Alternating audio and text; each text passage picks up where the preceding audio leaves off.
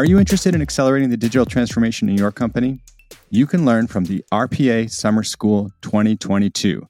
Go check out community.uipath.com/RPA Summer School. You'll learn how to cut off repetitive tasks through simple UiPath automations and see which basic processes can be automated in your daily work. Hello, everybody. Welcome back to the Stack Overflow podcast, a place to talk all things software and technology. I am Ben Popper, Director of Content here at Stack Overflow, joined as I often am by my wonderful collaborator, Cassidy Williams. Hi, Cassidy. Hello. So who are we having on the show today, and what are we going to talk about? Pretend I know nothing. I'm going to pretend you know nothing. And I'm very excited to introduce our guest, Arpit Mohan. He is over at AppSmith, which is an open source low-code platform for building internal tools and really interesting tools from spreadsheets and various data sources. Very cool. Arpit, welcome to the show. Hey, Ben. Hey, Cassidy. Thank you so much for having me on today. Yeah, we're so excited to have you. So the first thing we usually ask folks is just tell us a little bit about yourself. How'd you get into the world of software and technology, and what led you to create this organization you're at now? So I've been fascinated with technology for the longest of time. My dad, he was a, quote unquote, real engineer. He roamed around with tools. He was a mechanical engineer. And since then, I've always wanted to be one. And as a kid, I would literally take apart every device in the house. Right from early 90s, there was this virtual pet called Tamagotchis to video recorders to televisions. And the Tamagotchi, I still distinctly remember the first time I took it out. I don't know what that 8-year-old in me was expecting. I maybe expected this dinosaur to jump out at me. And I saw a little green chip, and I was very underwhelmed at that point that this entire world that I had dedicated a year to was this little green chip. And the more I took apart devices, I saw this recurrence of the green chip everywhere, the microcontroller. I think since then, a lot of my journey has been defined by building worlds, by building things on top of this green chip, because that's, it's literally a window into a whole new, possibility. And so going from there as a kid to building humanoid robots when I was in university. So we built India's first humanoid that I think did the only two things which are worthwhile in life. It danced and it played football. What else do you need to do? That's what matters. That's what matters, yeah. So we did that in university. And but professionally, I started off my journey with a low-code company. Back then, the word didn't exist, but it was a low-code company called Kony Labs, which did mobile apps or allowed users to build mobile apps really quickly. And post which, the last decade has largely been dedicated to starting up multiple times. So people end up, at times calling me a serial entrepreneur, to which I think it's an insult, because if the first one had worked out, I wouldn't be doing the third one. So building multiple startups across different industries. The first one was GharPe, which was a very earthy business. It was a cash and delivery company based in India. This is pre-credit cards, pre-mobile phones proliferation in the country. So we literally picked up cash at your doorstep, deposited it in the bank for you. So cool. It was a very early business, very straightforward, operationally heavy company. That sounds, did you have like armored cars? I mean, how much cash that sounds like a dangerous business to be in, picking up cash and putting it somewhere else. Yeah. So there's a whole lot of things that we did with technology where we didn't need to do armored cars. Everybody literally roamed around on motorcycles. So, and there were like strict limits on, if you have more than $500 on you at any given point of time, you have to deposit in the bank. So even if you get robbed, your liabilities may be $500. And at that point, we were doing about $1 million in cash per month. We were just transiting through us. So that went well for a while. So that company got acquired, and we moved on to doing multiple things across AI, NLP. I think we finally settled on a mobile game, which ended up going viral. Coincidentally, post Y Combinator, we did a mobile game. So we had 1 million downloads on the Play Store, had 120,000 daily users. And all of this happened within a span of, I think, 4 or 5 months. And we were 4 engineers, like 2 backend, 2 mobile engineers, and we were just trying to keep the lights on. What was the game called? Like, just quickly. What? So the game was called Mob Show. It was a quiz game, much like HQ Trivia, if you remember HQ Trivia. So it was very much like that. And so while we were kind of scaling the mobile game, we were getting about 3,000 emails or support emails a day telling us, various things. And we had one support engineer at that point. So just keeping the lights on the product, trying to do something over there, and then trying to answer 3,000 emails, we realized that, we have to build a lot of tools. We have to build a lot of stuff just to keep things going. This was 2018. And that's when the idea we turned around and said, there has to be a better way to build admin panels, internal tools, etc. Why do I have to drop into React? Why do I have to drop into like pure Django admin and move my stack and etc.?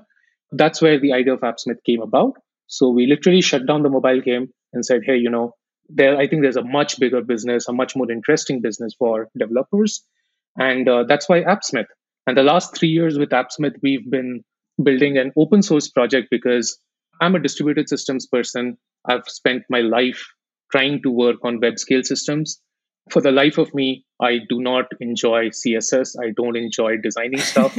In a week, that's my Achilles heel. So with AppSmith, we open sourced it because we believe there are a lot of engineers, a lot of growing product teams out there that require these admin tools, dashboards, etc., to be built inside their company for their own use cases. And they either do not have the skill set or the interest or the bandwidth to do so.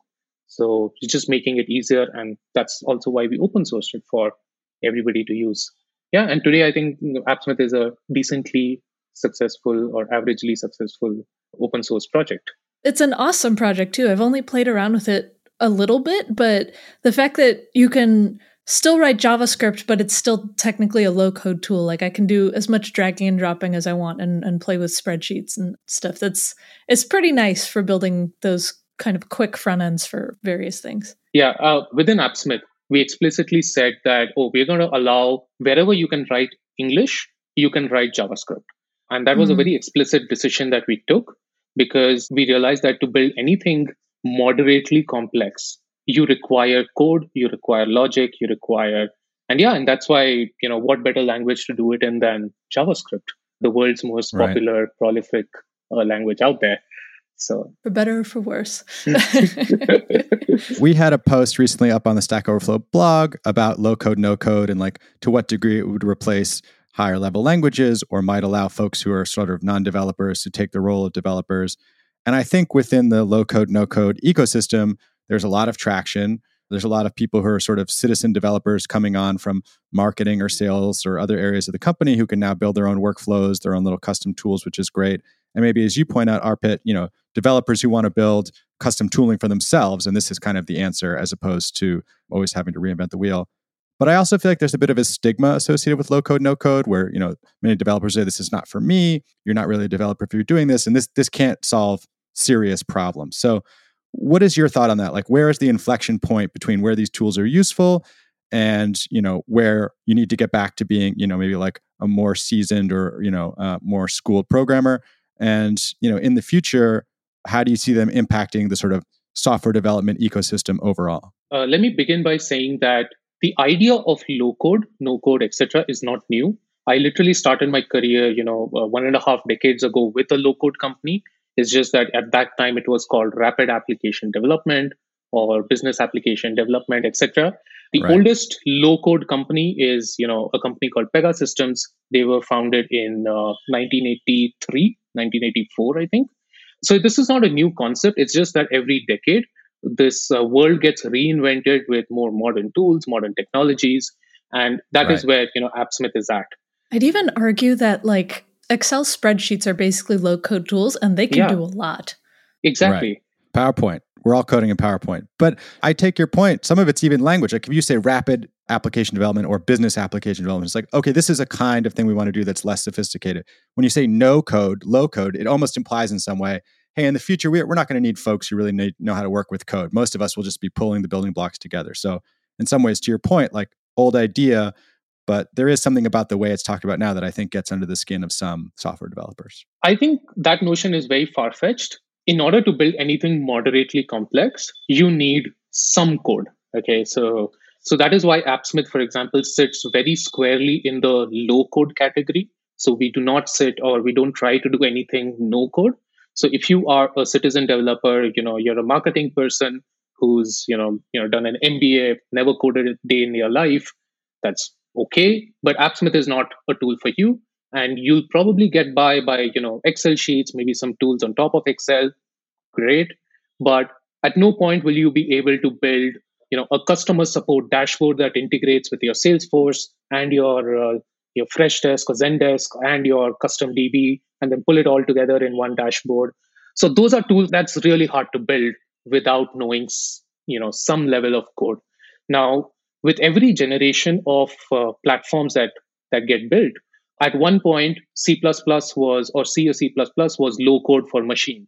Then Java was low code for C++. The iPhone is low code for the DSLR. So you'll always have, at some point, when this new technology or this new platforms come in, there will always be people who are purists, if you will, who believe that DSLRs are the true way of taking photos. A digital camera or an iPhone does not.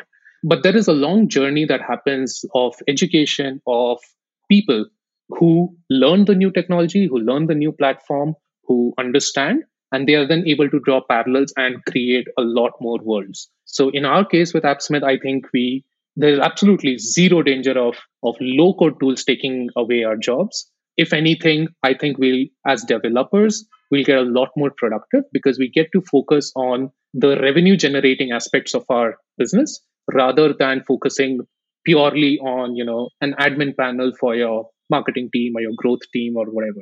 Or the connection of data sources and the intricacies of those APIs. And I think with all these low-code tools, it makes building more accessible. And some people who don't consider themselves developers suddenly can build really complex things without having to be too deep in the weeds of coding. And I think that's a really powerful thing to be able to enable people to do, because eventually they might want to go somewhere more complex and build something more complex, but they high level know how it might work because they've used a tool like this.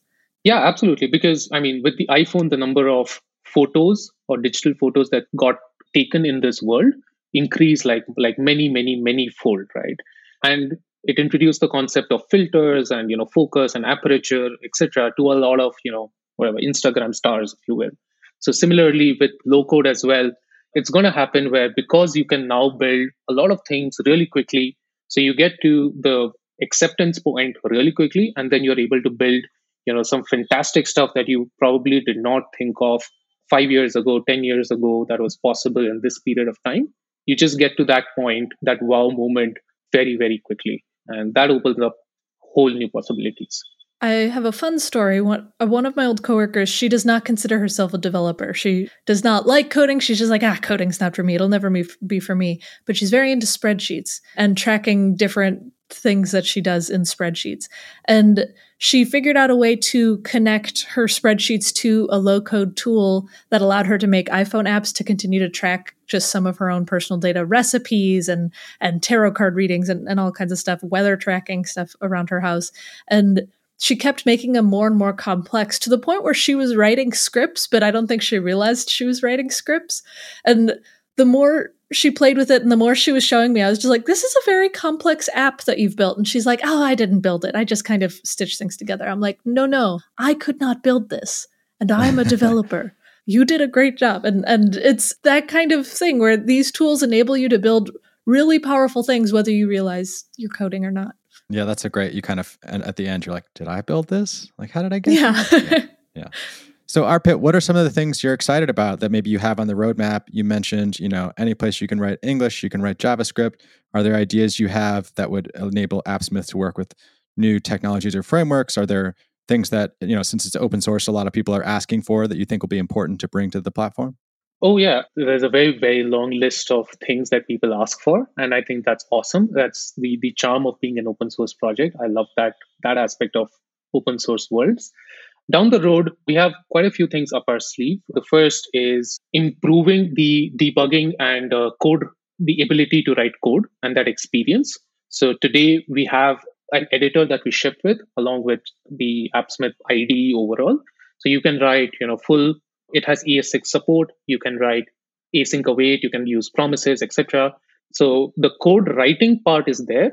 I think the part where I think we need to improve on and we're working very hard on is the debugging capabilities, where you can add debug points and do basically whatever you can do in VS Code or WebStorm, you can do it within the AppSmith world as well.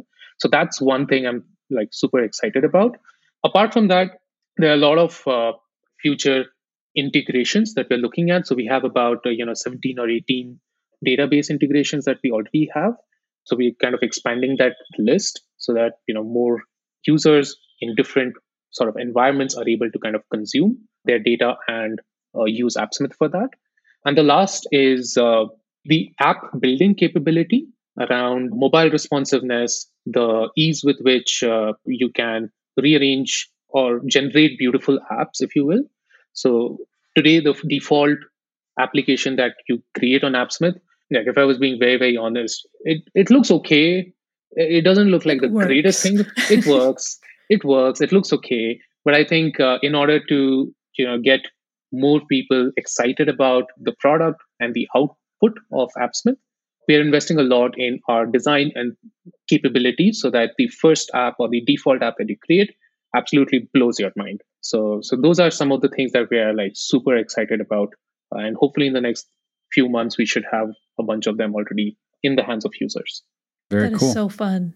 And so if people want to contribute, do you have certain ways that they should? Do you want them to follow certain contributing guidelines? Is it kind of like pick a feature and go, pick an issue and go? What's your typical process around that? So a typical process is if you're new to the AppSmith code base or the repository, we have a list of good first issues. So you can come on our repository, filter by good first issues. We have a contribution guideline as well, where we've explained different parts of the code base. So if you're contributing on the client side or with React, where should you find some stuff? If you're contributing on the server side with Java, where can you find some of the files that will probably be more relevant for you? So we have a contribution guideline as well. So a great way to kind of contribute is to find a good first issue or find an issue that is up your alley. Most importantly, talk to us before you kind of actually pick it up. Because a lot of times it happens where you might just be going on a different track that we don't want anybody to make an effort and put in their time for us to then not accept that pull request for whatever reason. So please claim that issue. I mean, just comment saying, hey, I want to do this. We'd love to kind of help you contribute as well. So a lot of our team is out there to help. So claim the issue, talk to us at least once before you actually do something, and then just raise a pull request. And from there on, it's the robots take over once the pull request comes up. So very cool. We've mentioned that before. So a good first issue is a good place to start if you're listening. And yeah, that's solid advice for everybody. I hope some folks who are listening end up contributing to your project. And Hacktoberfest is coming up, so it'll be a good time. Hacktoberfest is coming up. Get your PRs Hacktoberfest, the biggest celebration of open source. Like super excited about Hacktoberfest. I mean, that's literally why I got into open source.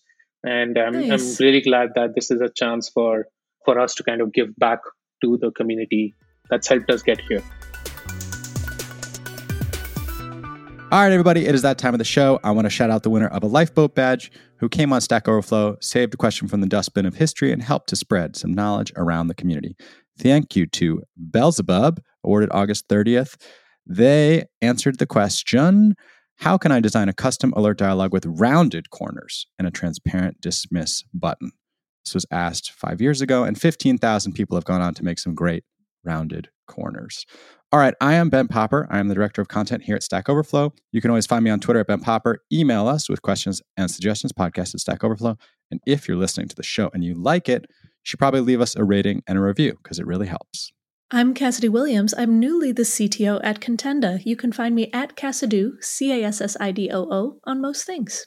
Yay, congratulations. Yeah, thanks. Yeah, and I'm Arpit Mohan. On most places, I'm at the rate Mohan Arpit, MohanArpit. You can find me on Twitter most of the times. And otherwise, you can shoot me an email at arpit@appsmith.com. Yeah, that's largely where. All right, everybody. Thanks for listening. Go out and make some apps. Use low code, no code, lots of code, heavy code, whatever kind of code you like. Get ready for Hacktober and make some contributions to open source. Thanks for listening, and we will talk to you soon. Bye. Bye. Thank you so much.